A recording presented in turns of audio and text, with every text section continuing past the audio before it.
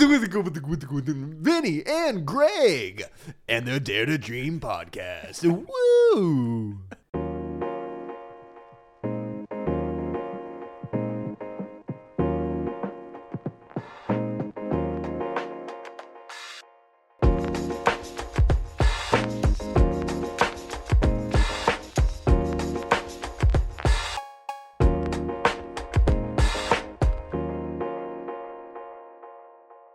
Welcome back to the Dare to Dream podcast. This is episode number 53, and my name is Gregory Russell Benedict. And I am Vincent Van Patten.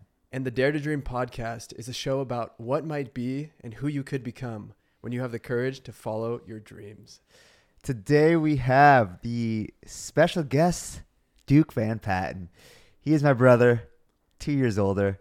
He's a dreamer like myself, you know, going for what lights his soul on fire. And we've been wanting to do this for a while, so Duke. Hey guys. Glad to be here. Thanks for having me. How we doing? Pretty fantastic. It's quite the setup you got here, and hopefully we can talk about some interesting stuff. Terrific. Well, for diving in, maybe we start with the Valley mentality. Tell us a bit about your brand, what you're working on, what it means to you, and how it aligns with your dream. Wow, getting right into the brass tacks, the nitty gritty here, into my spiritual philosophy that has manifested through a clothing company.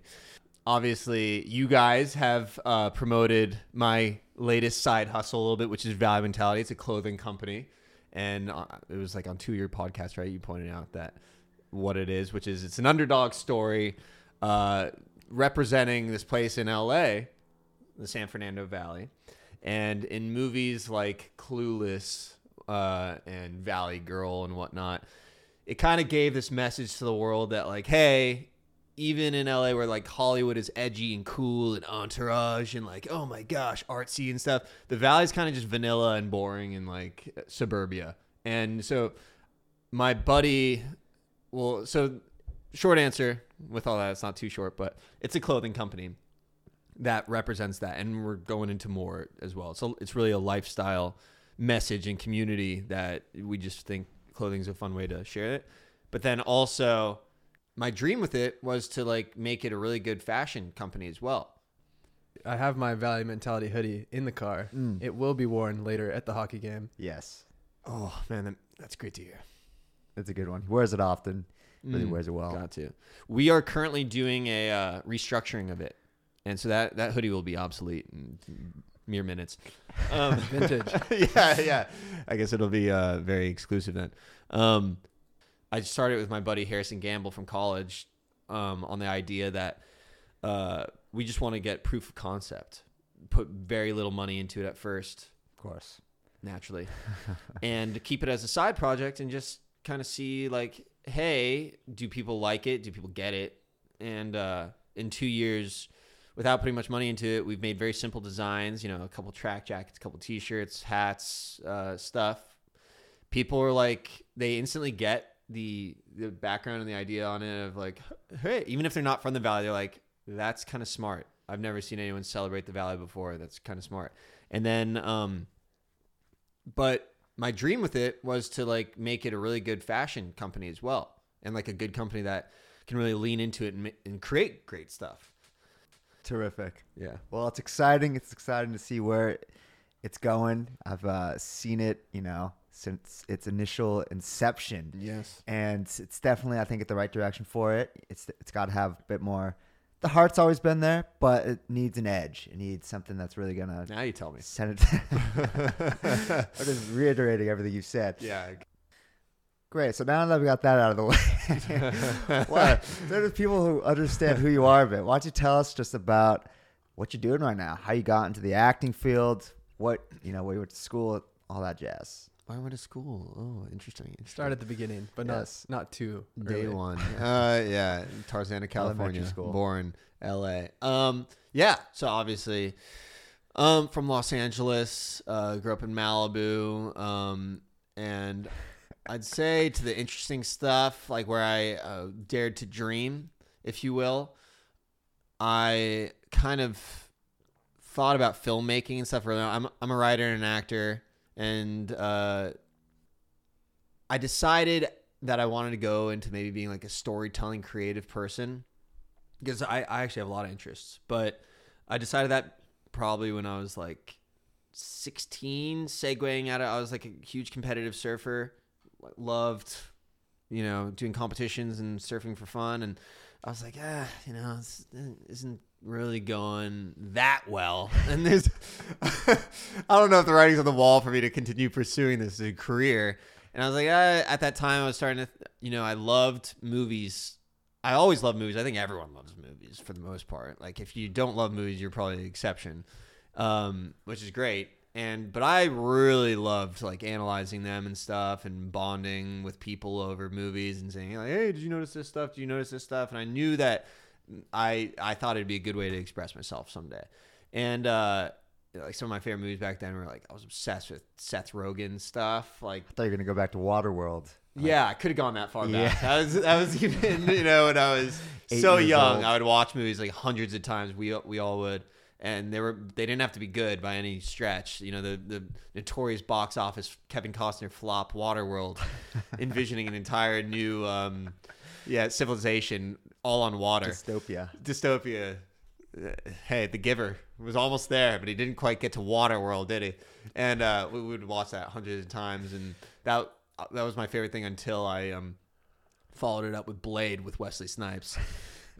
Watched that hundreds of times too.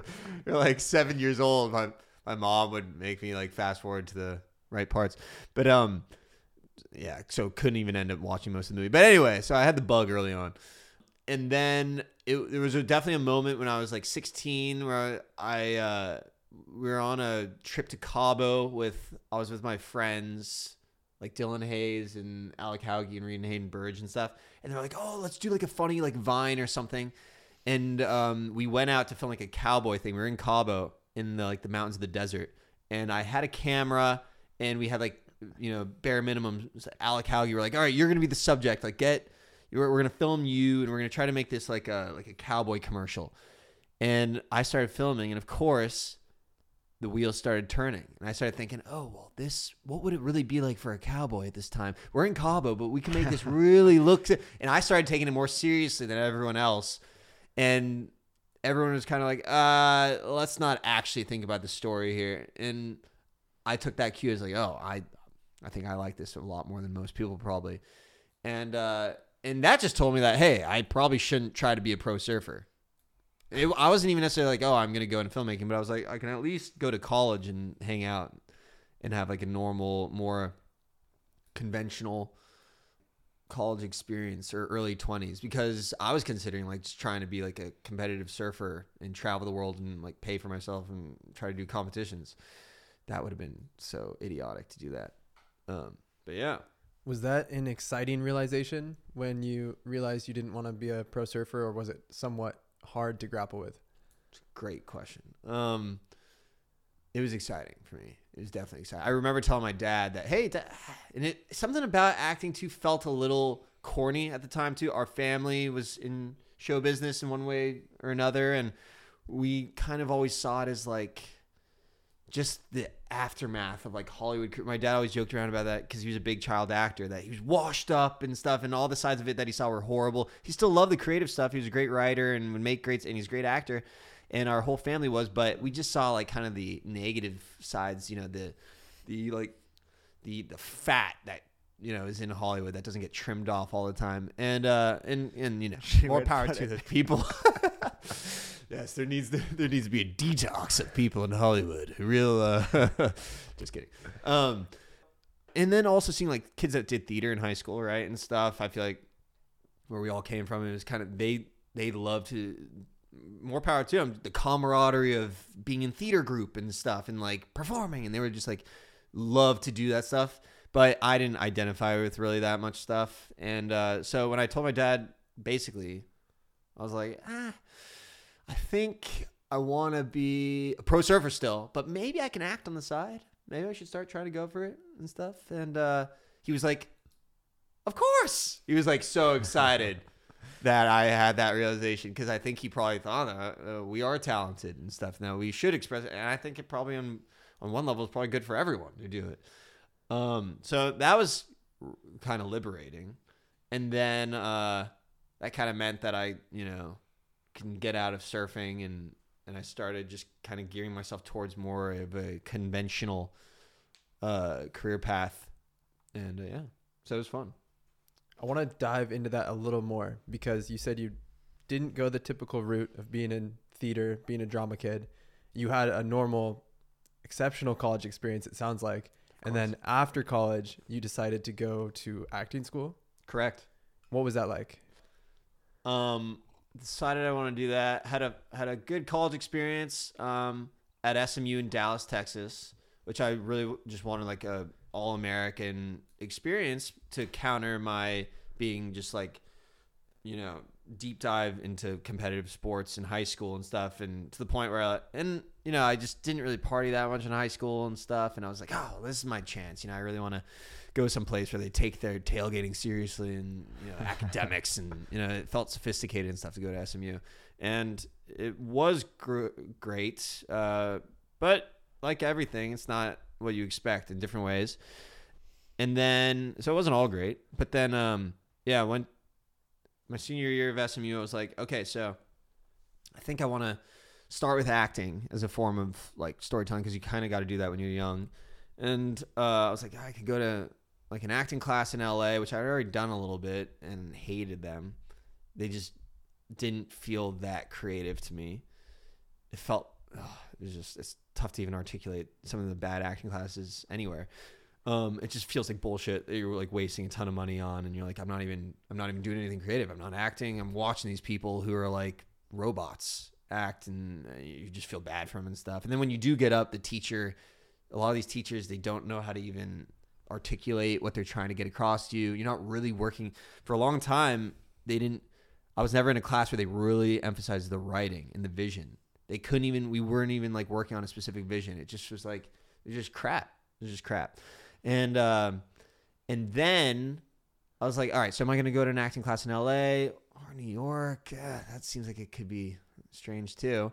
And then my mom brought up to me, hey, I read this book about a Debbie Reynolds, a legendary actress who's friends with our grandparents actually, and shout out.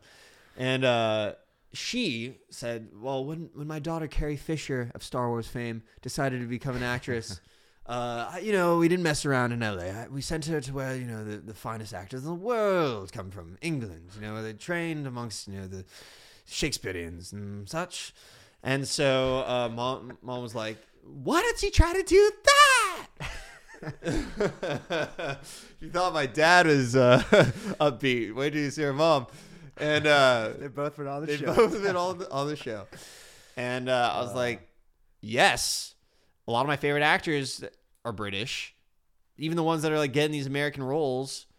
And the second, I don't know, everything in England just seems like, I'd been told they create actors that were no BS, just very professional, intense, but not heady, not like James Dean method actors of like, you have to get so into character. And they didn't seem like kind of wanky artists. They were just like well-rounded, clock in, clock out, and they could do anything.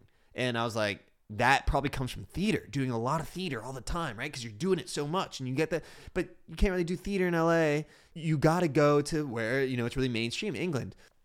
And then randomly, it was a fun whole experience auditioning to these schools. I auditioned to like the 3 biggest ones, and really some stuff went my way there because my mom ran into a person at her spiritual psychology school that used to be like an associate tutor at a lot of these schools in England at Royal Academy of Dramatic Arts, London Academy of Dramatic Arts, and then Bristol Vic Theatre School. And she's like, your son wants to go there. Oh, I know exactly what you need to do. You need to prepare a Shakespeare piece. I'll help him sing. I'll help him do all this stuff. And we're like, this is a miracle, because we wouldn't have figured out how to even contact these people in England on the phone. We couldn't figure out how to get like the time zones in the right area to get them on the phone. And they weren't easy to get a hold of. I mean, these are like classical theater schools over there that are like conservatory training, 9 to 5, 9 to 8 at night or whatever. And I just thought it seemed like the best idea to just be immersed in it.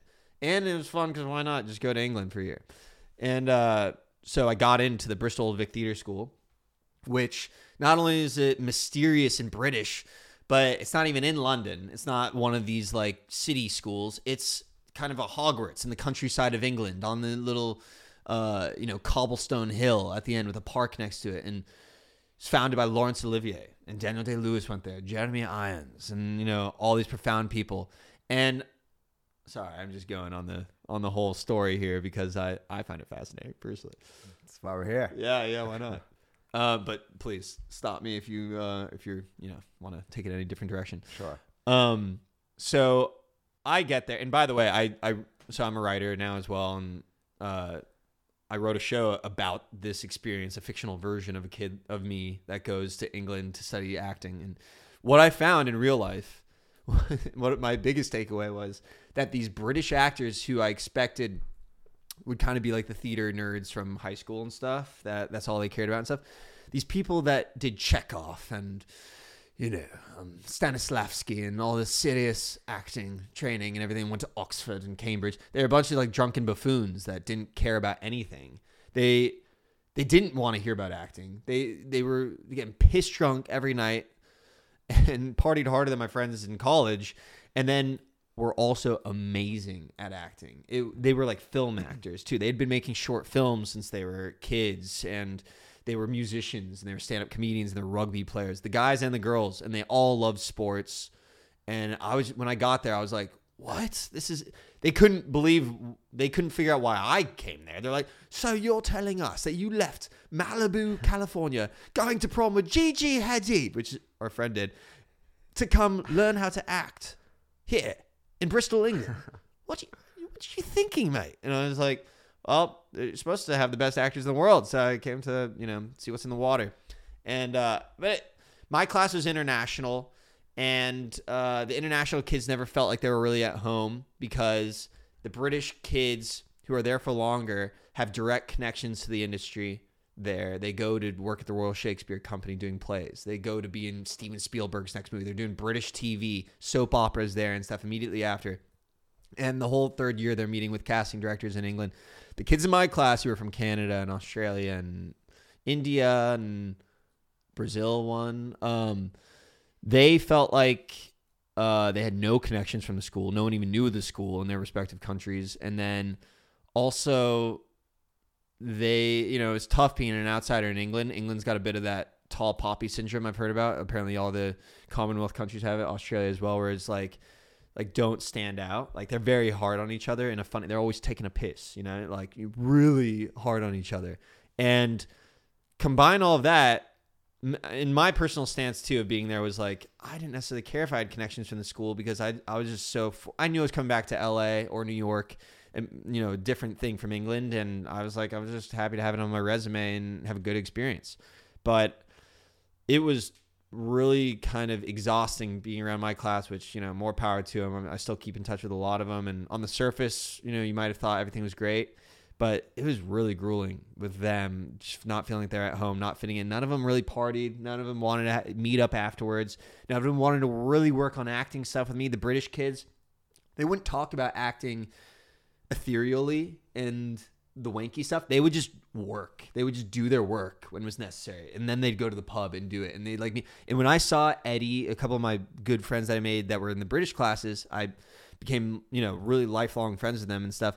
They were like, they were me. I felt like so, we like-minded, but I couldn't hang out with them really all the time. And they had their cliques. And so it was, I felt definitely a little lost there. And then combine that. So there was really a dark time for me for a while there because also the acting stuff, I didn't feel like I really had sparring partners and people to be on the same page with me. I felt really different from everyone in my class.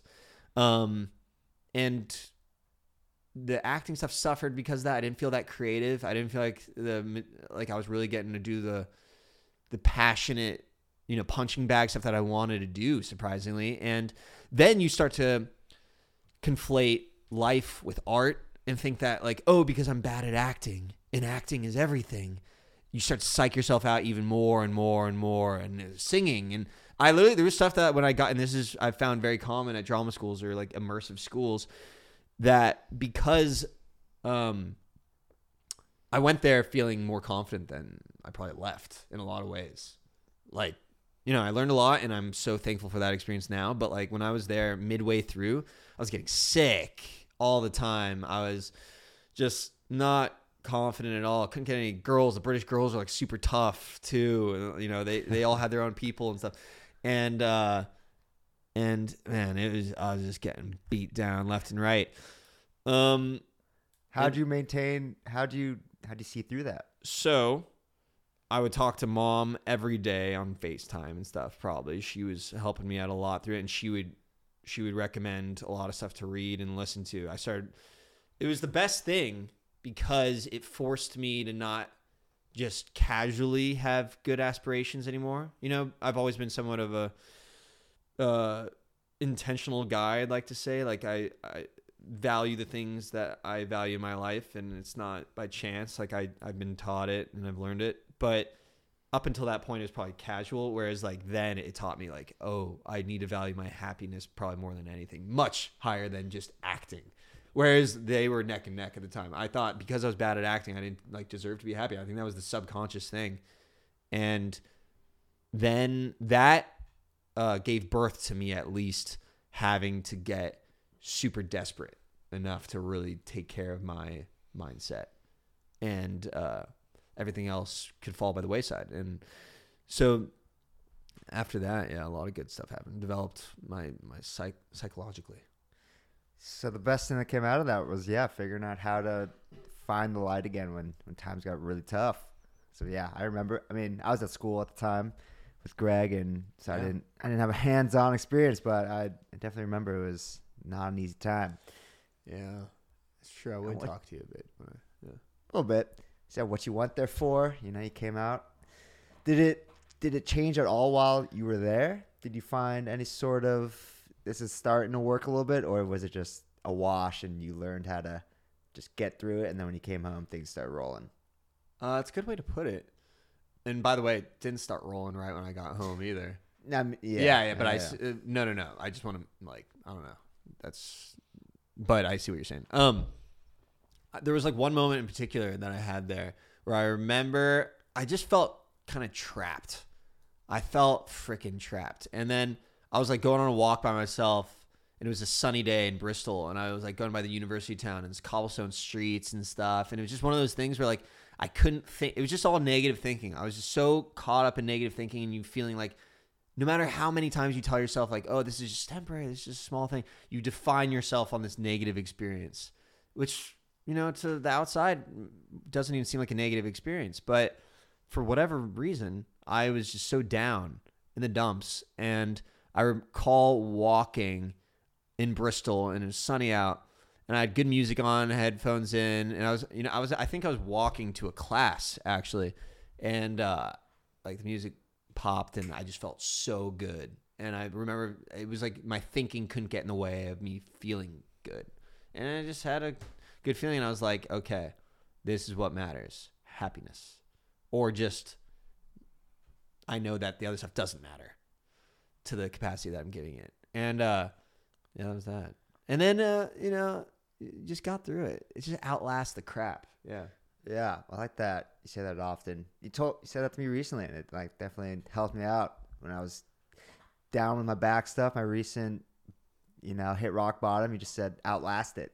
Just keep going, outlast it. And it's like, wow, it really is all you gotta do. It's a good point. Time heals. If you just outlast the dark times, as Maya Angelou says. Just read this in The Third Door. Good old Maya. Every storm comes to an end, or every storm runs out of rain. I think that's the better quote. Yeah. Yes. It is fascinating that we sometimes need these really difficult life situations, these challenges to almost knock us down to rock bottom to really find out what matters and what's truly important. And what I'm hearing from you is that you realize that your self-worth is not reliant on acting or any external factor. Yes. Yeah. 100%. I know, and just the way that you put it is like super simple, and when you put it that way, you hear successful people say it all the time, like, hey, I needed to lose to find out what I was made of. But when you're going through it, it doesn't feel like that at all. You know, it just feels like you're trying to keep your head above water and you're desperate to find something. And I think a lot of people in those situations, they don't even keep searching. You know, they get even just down worse and they don't even know where to look. I was fortunate enough to have great role models, great people around me constantly trying to help me. And at that time, because of art stuff, I couldn't even articulate how I was feeling. No. And reading a lot of different self-help stuff, actually a lot of it contradicts itself too. Mm-hmm. Self-help If doesn't. you guys have noticed, right? Stuff. Don't get me wrong. Yeah. Don't get me wrong. I think at the end of the day, you got to use it for it's just another opinion of how to help your situation. Yep. And why not consult other people who have maybe been going through it as well? But a lot of it, my point is that was confusing. Some of it's confusing, and you can't even articulate how you feel.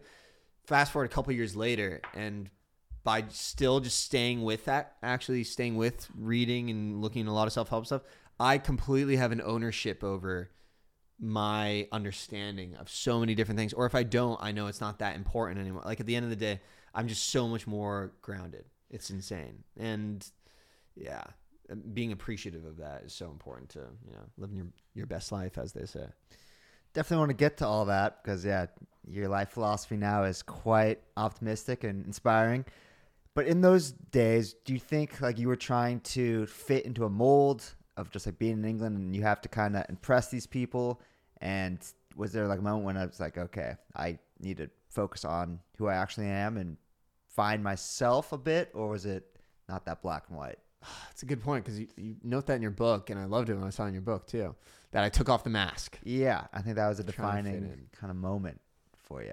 I From think my eyes. no, and that's interesting. I don't want to say that's not what it was, but I think consciously what it was, or what I could see, what it felt like, was that I prioritized different things. It's not that I was desperate to fit in at all costs back then. Actually, it was that, you know, I wanted to have a good time, and I had these interests that were same as my friends and everything.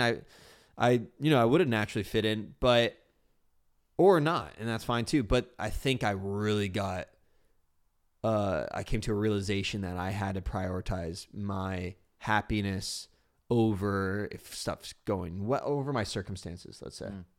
And my circumstances were good on the surface, but they weren't, you know, it could be anything for any person, right? If it's not measuring up with how you want your day to go or with what you're desiring and stuff, then yeah.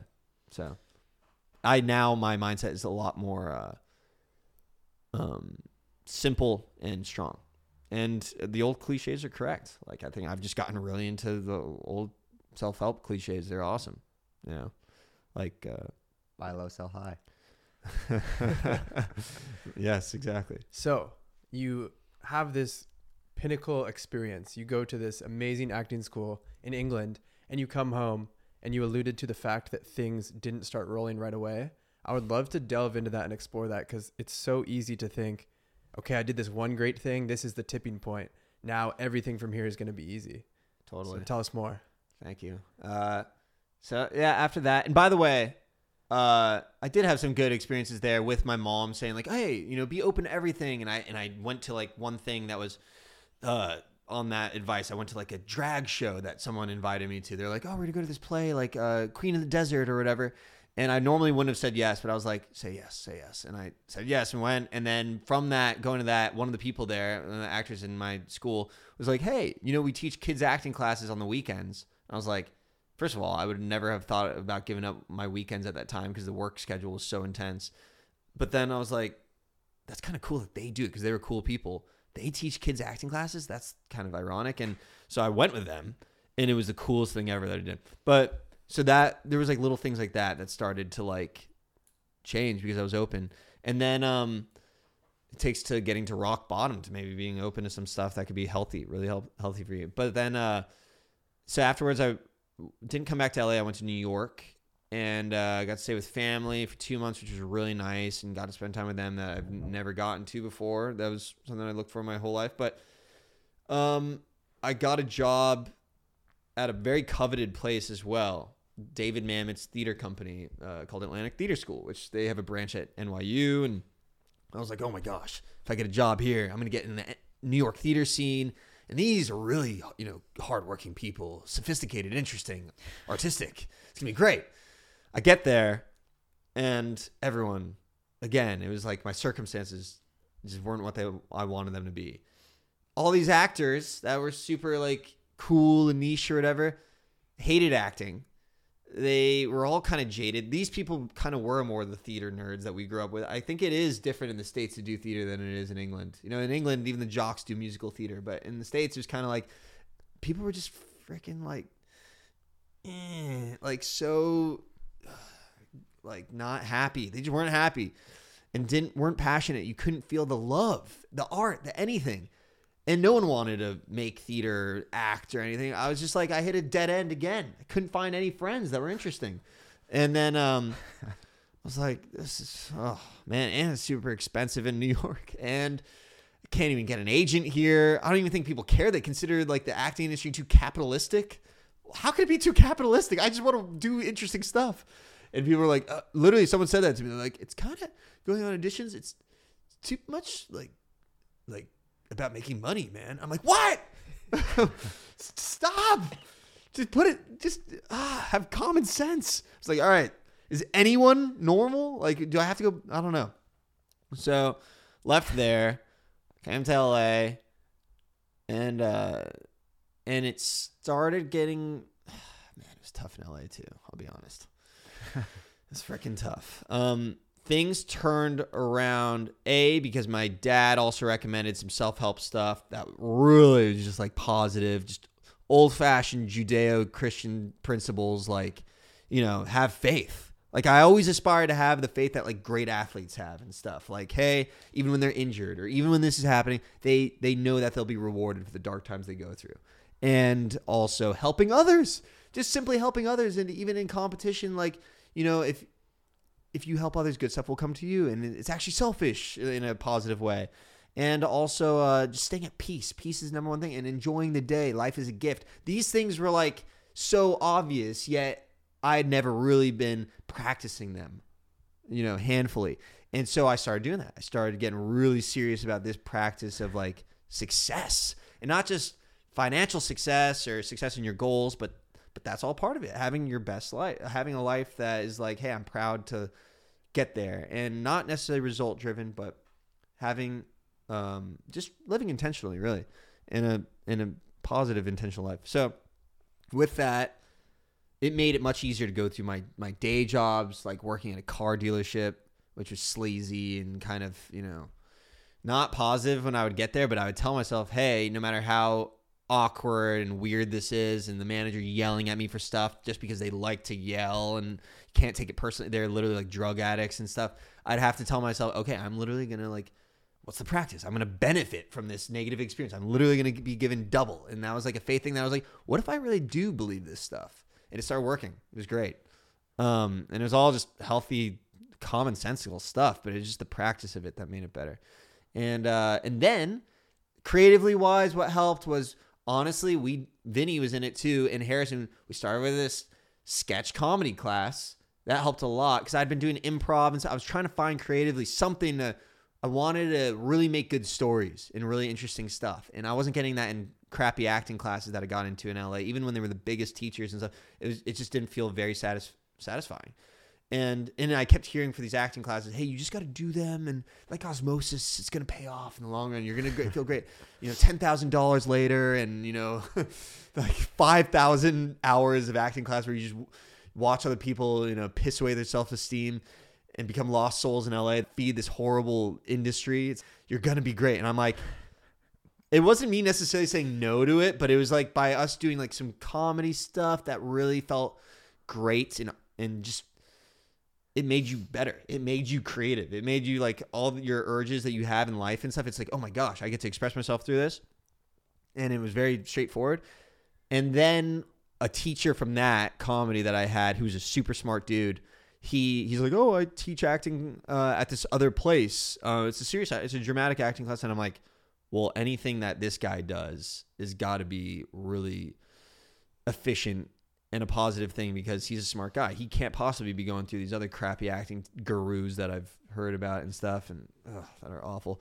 And I went, and it was magic. And I was in it for 2 years. It was basically, I tell people, it was like you're just working with the director the time you don't really get to on set because they're always busy doing something else. We would work on this writing, and everyone would do the same writing, and the director would let you do it a ton of times, and you do it at the beginning of class, and everyone would go through it, and then we would all go over what we thought the vision of the writer or the director or anyone was. We would all come up with it together and say, oh, I thought this person did this well, or I thought this person did this well, and you would steal stuff, and it was all a positive thing, and then you get to do it again. And the second time, the director literally has you trying different things to not only get the vision good, but to get you to your best self and get it to pop. And it becomes less about you of being like this acting actor, and it becomes more about how do we bring this story to life, and you're going to be the puppet that does it, or like we're going to make something even better. But the point is that translated to becoming a good performer. It just did.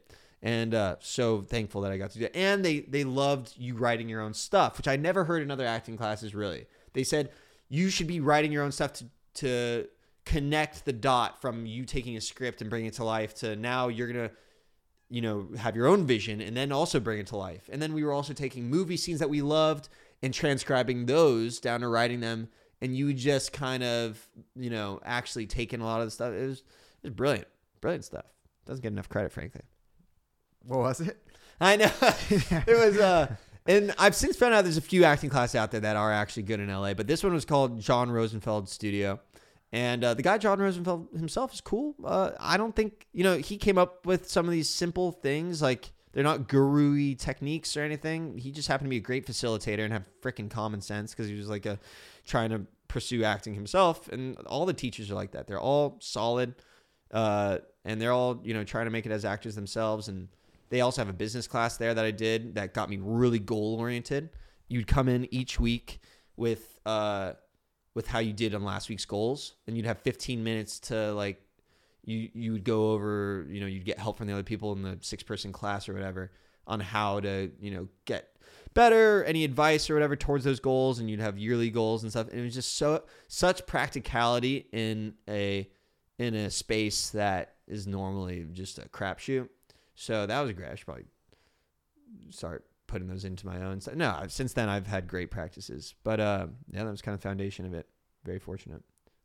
How did you start the Instagram reels of you playing 2 different characters going back and forth? Because that's one of the most creative things I've ever seen. If I may say, on that point. So basically what I'm gathering here is your expectations of these gurus, these schools, these experiences have always just kind of fallen short. You're like, damn, nobody has the same vision as me. I'm trying to get to this point. Does nobody else see it that way either? And then what you did is you kind of stopped trying to expect.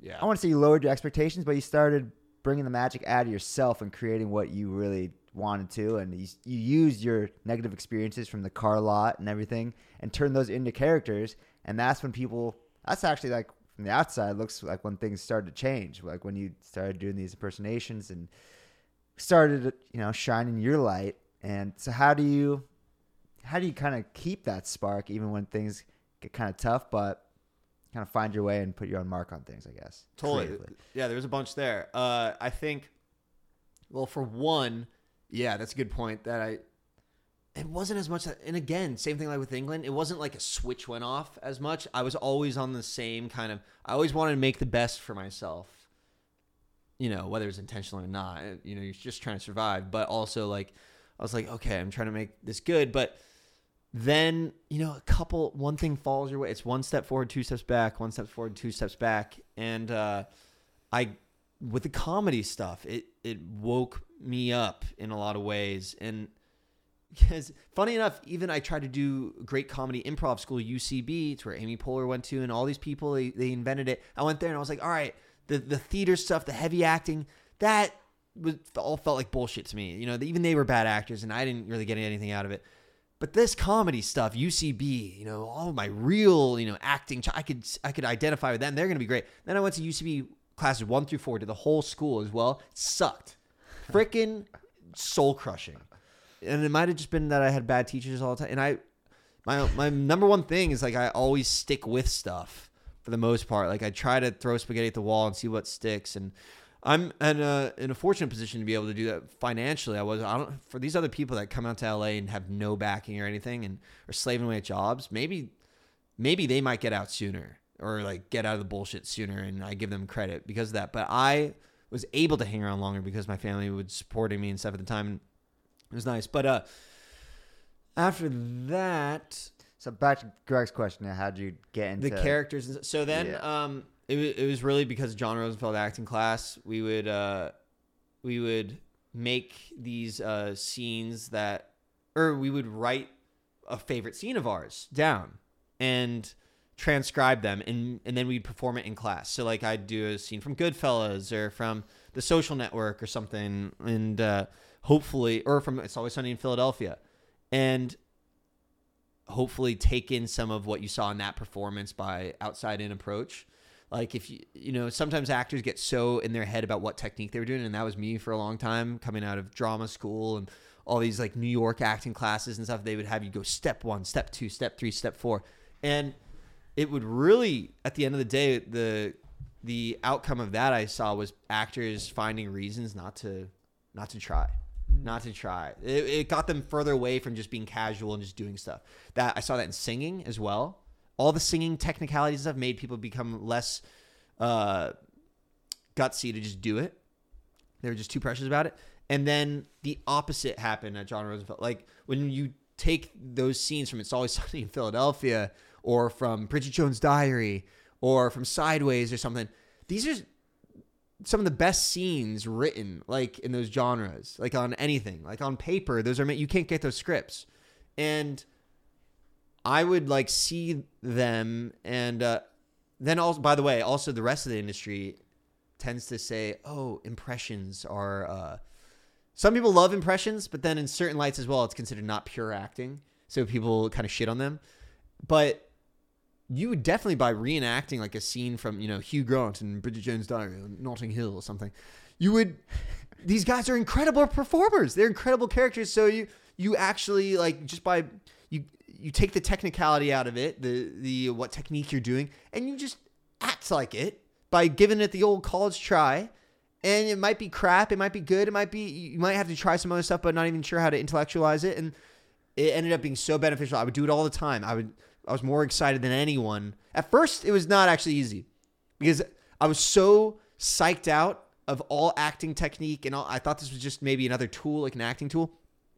So I did it on like a scene that the teacher suggested for me at first of like, oh, do this Robert Downey Jr. scene from like the 90s, or he said it from this one TV show, Ally McBeal. And I was like, I haven't even seen Ally McBeal, and it sounds like one of those kind of like indie, like, this is another. And I didn't really resonate with it, even though it was Robert Downey Jr., who's like clearly a funny character, and maybe I'd get something great to say. I was going to try to take away from it how to like perform super confidently and like, like fun off the cuff. And, which is going to be my casting type when I would go audition, is like people see me as like a confident, good looking bloke. And, I'm going to have that in my back pocket, being like the charming boy next door. And so it was a great idea. But then my point is after doing that, the penny dropped and I started to see, oh my gosh, I could do this for like any movie. And I love movies. And there's parts from movies that inspired me to actually want to be an actor when I saw these great characters. And I saw, not always intellectually, what made them interesting, heartfelt characters that people wanted to watch. And I thought, that's what I love about storytelling. I would love to perform these subtle, nuanced performances and have people witness that in real life. Now it's starting to make sense. And I started having those experiences through doing those movies and stuff. And then also I would bring.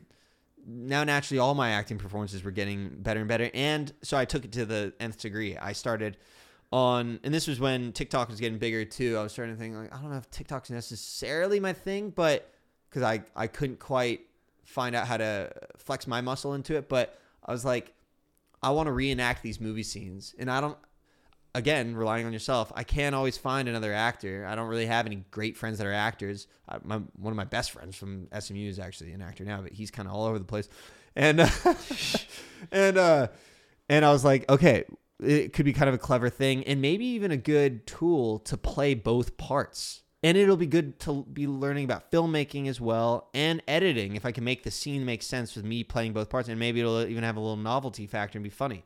And so I started doing them, and it was awkward to post them on Instagram at first, but I did them, and then I made a goal of like, hey, can I do like 2 a week? And oh my gosh, it makes you so much better at. Then I started being like, oh, well, what accents can I do? And it's like, why not try? It was such an easy place to fall on your face because it's like there's no class telling you what to do or not do and stuff. It was pure fun. I love it. And it reminds me, back to the third door from last week. So finished the book, Greg. Great.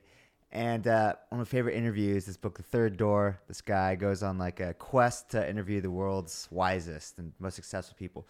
Talks to Quincy Jones in the end. And the whole time he's talking to Bill Gates, Warren Buffett, getting like business advice. And Quincy Jones just basically tells him like, go out there and live life, explore cultures unlike your own, travel, learn about the world, and just learn from your mistakes. That's all it is. And then Alex Benign says, from that moment, I swore to myself that from now on, I would be unattached to succeeding and unattached to failing. Instead, I would be attached to trying and growing. That's all you can really do. Keep trying, throwing things at the wall, seeing what sticks. It is. It's tough, though, because we attach all these ideas to success. Like, hey, once I get to this point, then I'll have a creative team behind me, like-minded people who make me better at what I'm doing. And or if I'm friends with these people, then we'll get to go to the right parties, and I'll meet interesting, creative people, and great people in that way. And you attach all this stuff to it. And but in reality, getting humble and just like trying stuff is great. Because, by the way, it's not always easy to even figure out how to try. It took a lot of thinking and a lot of talking about it to even figure out how to take the first step. Yeah. Not easy to try to get a new job, to try a new acting class, to try to, ask a girl out, to do any of these things. To try, to trudge. To try, and it's uncomfort. It's discomfort. To try anything new. Going to the Toastmasters this morning. I went for the last one of the year, and it was epic. Got a friend in the class, and have you talked about Toastmasters before on this?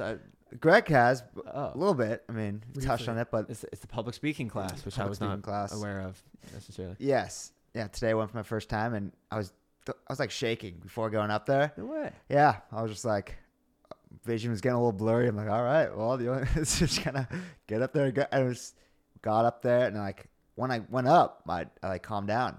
It was complete like opposite effect. So I was just excited. And then it was just like, make this fun. Just try, grew from the experience. You did great, buddy. Thank you. And so I'm currently going through The Subtle Art of Not Giving a Fuck. It's a hugely popular self-help book by Mark Manson. And one of my biggest takeaways, and something that's coming up in this conversation a lot, is that no matter what path you choose in life, there's going to be struggle. There's going to be hardship. There's going to be times where you're doubting everything. And what he says, and what I totally agree with, is make sure that you pick something worth struggling for. Make sure that the hard parts of what you're doing are at least something that you get value out of. Yeah, that's that. But even that, to me, honestly, doesn't sound easy to do. Like, that's a lot of critical thinking. That's a lot of trial and error to even get to the point where you figure out, hey, this is worth it. Because, by the way, for the first 3 years after drama school for me, I thought acting was probably not my thing. I was so psyched out of it. I was like, I should take the frickin' hint and figure out something.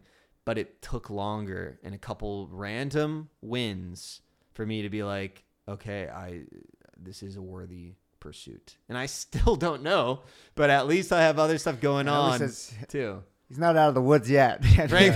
Never in the clear. I'll go through it still, for sure. No, but what some people might call like spreading myself thin, I have a plan B. I have a plan C. And they're less plan Bs and plan Cs and more of, hey, I'm an entrepreneur. I like to open myself and be creative with a lot of stuff. In certain times, does it feel like, hey, maybe I need to just have one strong pursuit? Yeah.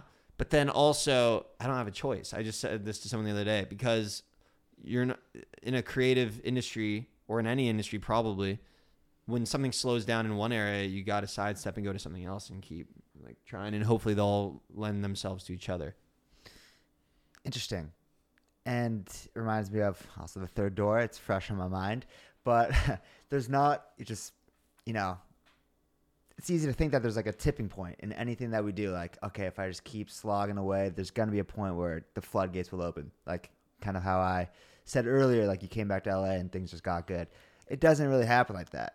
All it is a constant, if something's that worth it to you, or even just like interesting, it's just a constant chipping away, a constant just pushing instead of like a real tipping point. And then I guess at some point you'll have one of those, you know, one snowball. One shining light moment where it's like, at least that happened. And I could see why I'm doing this, but totally your own scoreboard. Yeah. The floodgates are never just going to open, and the overnight success thing. I mean, do think it's always going to be a push. It is going to be a constant push. And that brings to mind what Greg just said too, of make sure it's a worthy pursuit to push. But I also think as far as like manifesting and visualizing or just hoping, I think hope's great. And I think thinking that, hey, that it's only going to be a push stops people from hoping sometimes. I think it is good to put your best foot forward and think like, hey, you know what? It's going to be a breeze at some point. It's going to be a breeze. It's going to be a breeze. It's going to be a breeze. Even when it's not, because you want to have a clean slate. And quite frankly, you know, it might be eventually.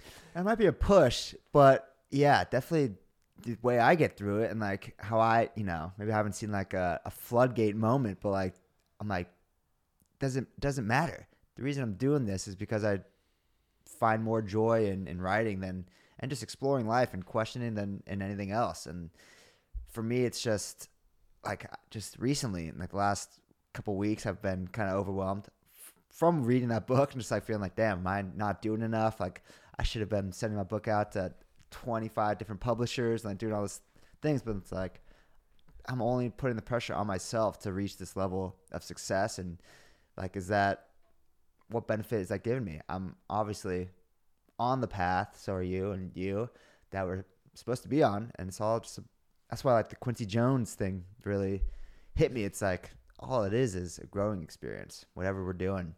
And if you just learn from every little dip, then, you know, you'll just keep going.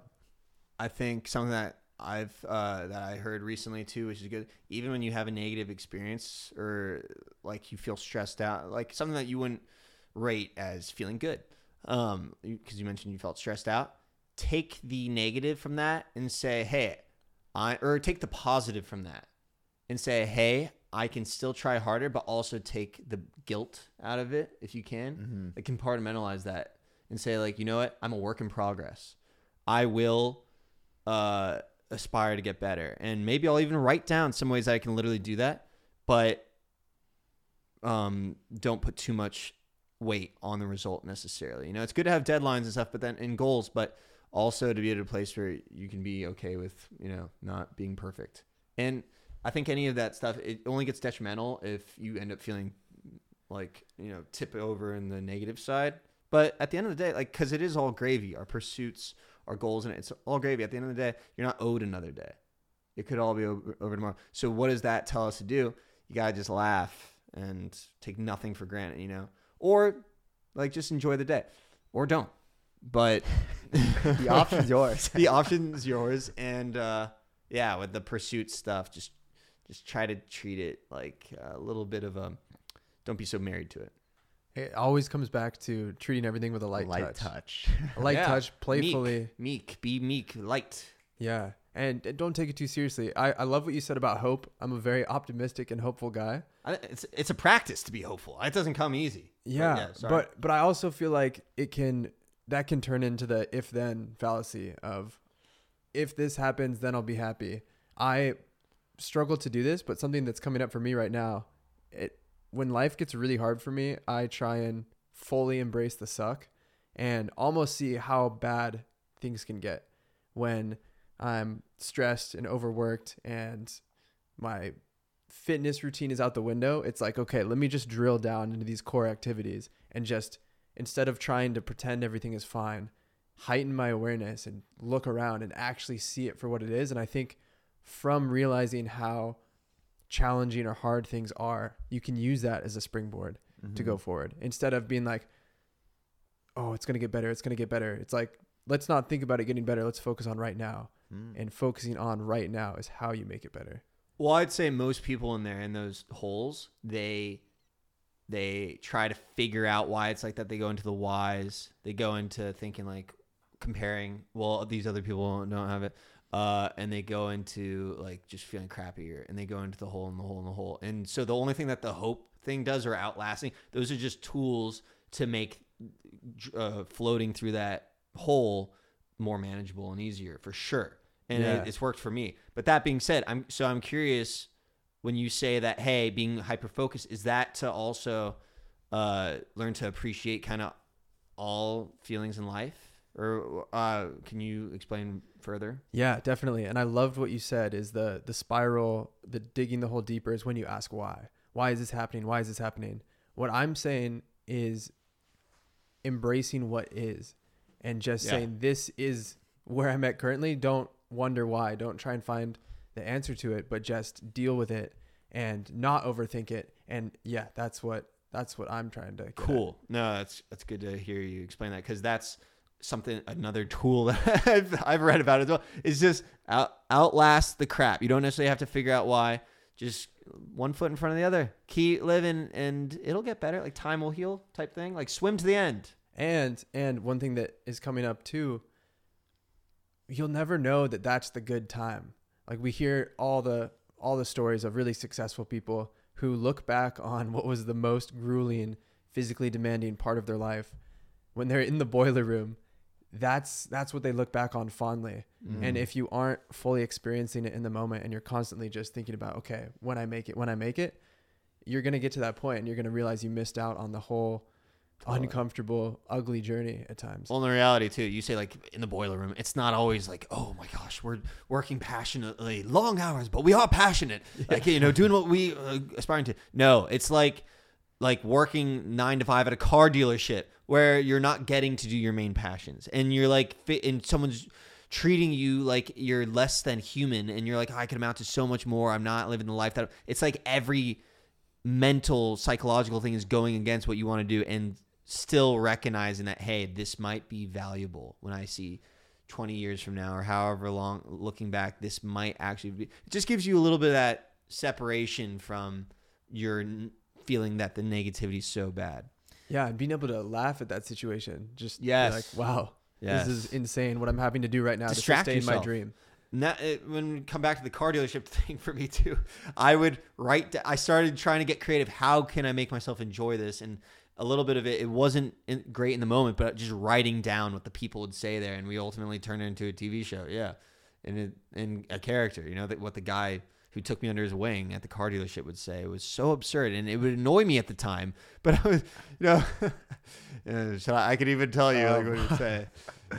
Do it. We'll finish with this at first name because it's good. Perfect. Oh yeah, Vinny did just hear it the other day. So like he would tell me, who I have 25 other passions. The car dealership is the last thing that I'm actually passionate about. He would sit me down. They couldn't figure out why I was there, because I was like, graduate college and grad school and stuff, and they must have thought I was under parole or something. And they're like, so, and he's from the Middle East, and great guy, Dennis. Hope he's not listening to this, but Duke, let me tell you, you have to have passion in life. The car dealership can't be everything for you, because me, what I'm passionate about is cooking. I love to cook. If it were up to me, I would be making lamb fattoush and fattoush salad for my entire family for days on it. And I would say, Dennis, well, why don't you get to do it? Can you ever, open up a restaurant? It would take too much work, Duke. I don't want to do that. No, it's not that important to me. And then there's like one other time where I'm like, Dennis, hey, so we're getting out early tonight. What are you going to do after this? Well, by the time I get on the road, takes me about an hour and a half to drive back to Valencia in traffic, which I immediately start cooking. And I go, Dad, but you have a lovely wife, right? Like, why doesn't she make you like a great meal, like so that it's ready by the time you... She would only burn the food. So as soon as I get home, I start pouring myself a vodka with bitters, which I down instantaneously. And then I start cutting out the lamb skewers. Around this time, I start pouring myself the second vodka with bitters, which I nurse. And I drink as I prepare the mint jelly. And anyway, that was it. But I was like, I wrote that down, and we haven't put it in the show yet. But this stuff is gold. You know, these people have passionate, interesting experiences that you can't make up. So at the very least, it gives you life experience, is my point. And what is this show you're referring to? I keep teasing it. We did a fictitious version of myself, a comedy, a half-hour comedy. A kid comes to LA to become an actor, and he gets half off an apartment building at his crazy uncle Jimmy's place in the Valley. And and the show is about him trying to make it as an actor, but the circus animals that live in this apartment building with him and his uncle. One of them played by Caitlyn Jenner, who plays a fictional version of herself as well, and is so funny, and we're really proud of it. It's called Duke of the Valley. And my job in the show is, like, my side job is I work at a car dealership. And so I imagine we're going to make, we filmed the pilot already, and we're shopping it around, and we're proud of it. But we're probably going to make the dentist like the boss of the car dealership, you know? Yeah. Amazing. Yes. Well, that was a raucous episode. We had a lot of fun. We're going to a hockey game. But thanks for coming out. We've wanted to do this for a while, and fantastic a little stuff. something. So yeah, hope you did too, well. fans. Oh yeah, enjoy out there, folks. Hopefully I didn't talk too much. Not at all. It's just the right amount. Thank you everyone for tuning in with us today. We will talk to you soon, and we love you guys. We love you.